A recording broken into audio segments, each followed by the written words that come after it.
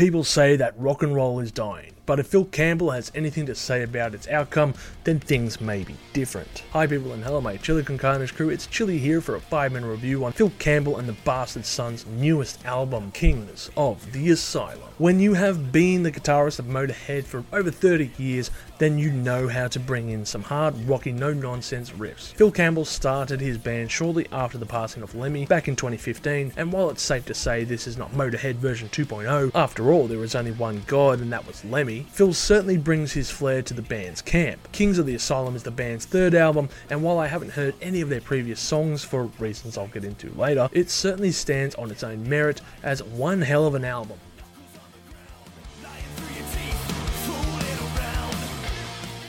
Phil Campbell's band, which is made up of his three sons, Dane, Todd and Tyler, performing drums, guitar and bass respectively, are teamed up with Joel Peters on vocals, who replaced Neil Starr, and the record itself is 11 tracks at just under 45 minutes in runtime. The music on offer is unapologetic hard rock, fused metal, and is gritty at times and fast-paced on others. Songs like Walking in Circles, Too Much Is Never Enough and Schizophrenia show a whirlwind-like force as a flurry of riffs meet hard-hitting drums, aided by terrific rhythm sections with Tyler's bass lines throughout each tune. Ghost was a pretty sick tune, and it really sounds like something that Megadeth would have written. The title track, King of the Asylum, is a dirty bluesy riff Latin tune that slowly lurches and of course has a different pace compared to the rest of the record. Maniac is a funny song in my opinion, which just blurts out obscenities over a simple rock tune.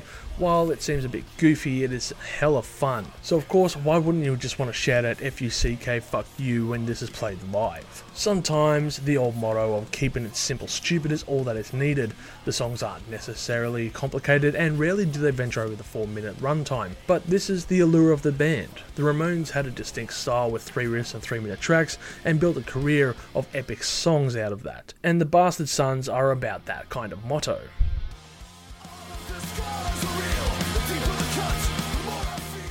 The reason I didn't really get into Phil Campbell at the time was, well, it felt a bit sore after Lemmy's passing. I have never seen Motorhead live, and I never will be able to. So at the time when Lemmy passed, I didn't listen to Motorhead for perhaps 2 years, and that was a really sore spot for me. And since I got this YouTube channel, well, there's a perfect reason to do so. To paraphrase a certain someone, we are the Bastard Sons, and we play rock and roll. I think that this sums up Phil Campbell and his band. Overall, I'll be giving this album a score of 7 million chilies on the spicy scale, with my favourite songs being Too Much Is Never Enough, The Hunt and Maniac. People have said for years that rock and roll is dead or dying, and that's nothing new to hear. It's been a moniker since the 70s, and yet the genre is still going strong today. Phil Campbell and the Bastard Sons outright don't give a fuck and play rock and roll the way that they want to.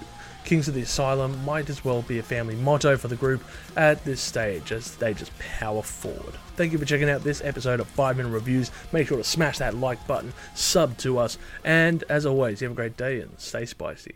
Thank you for tuning in to this episode of Live Listen Erased. And if you have enjoyed this episode, make sure you share it with all your friends. Don't forget to subscribe to our Chili Con Carnage crew so you can get notified for all the future videos that we put out, as we put out videos every Friday. Also, we are on Discord, Facebook, Instagram and Twitter over at Live Listen Erased, so make sure to tune in over there. And don't forget to like this video so that our manager can stay very happy.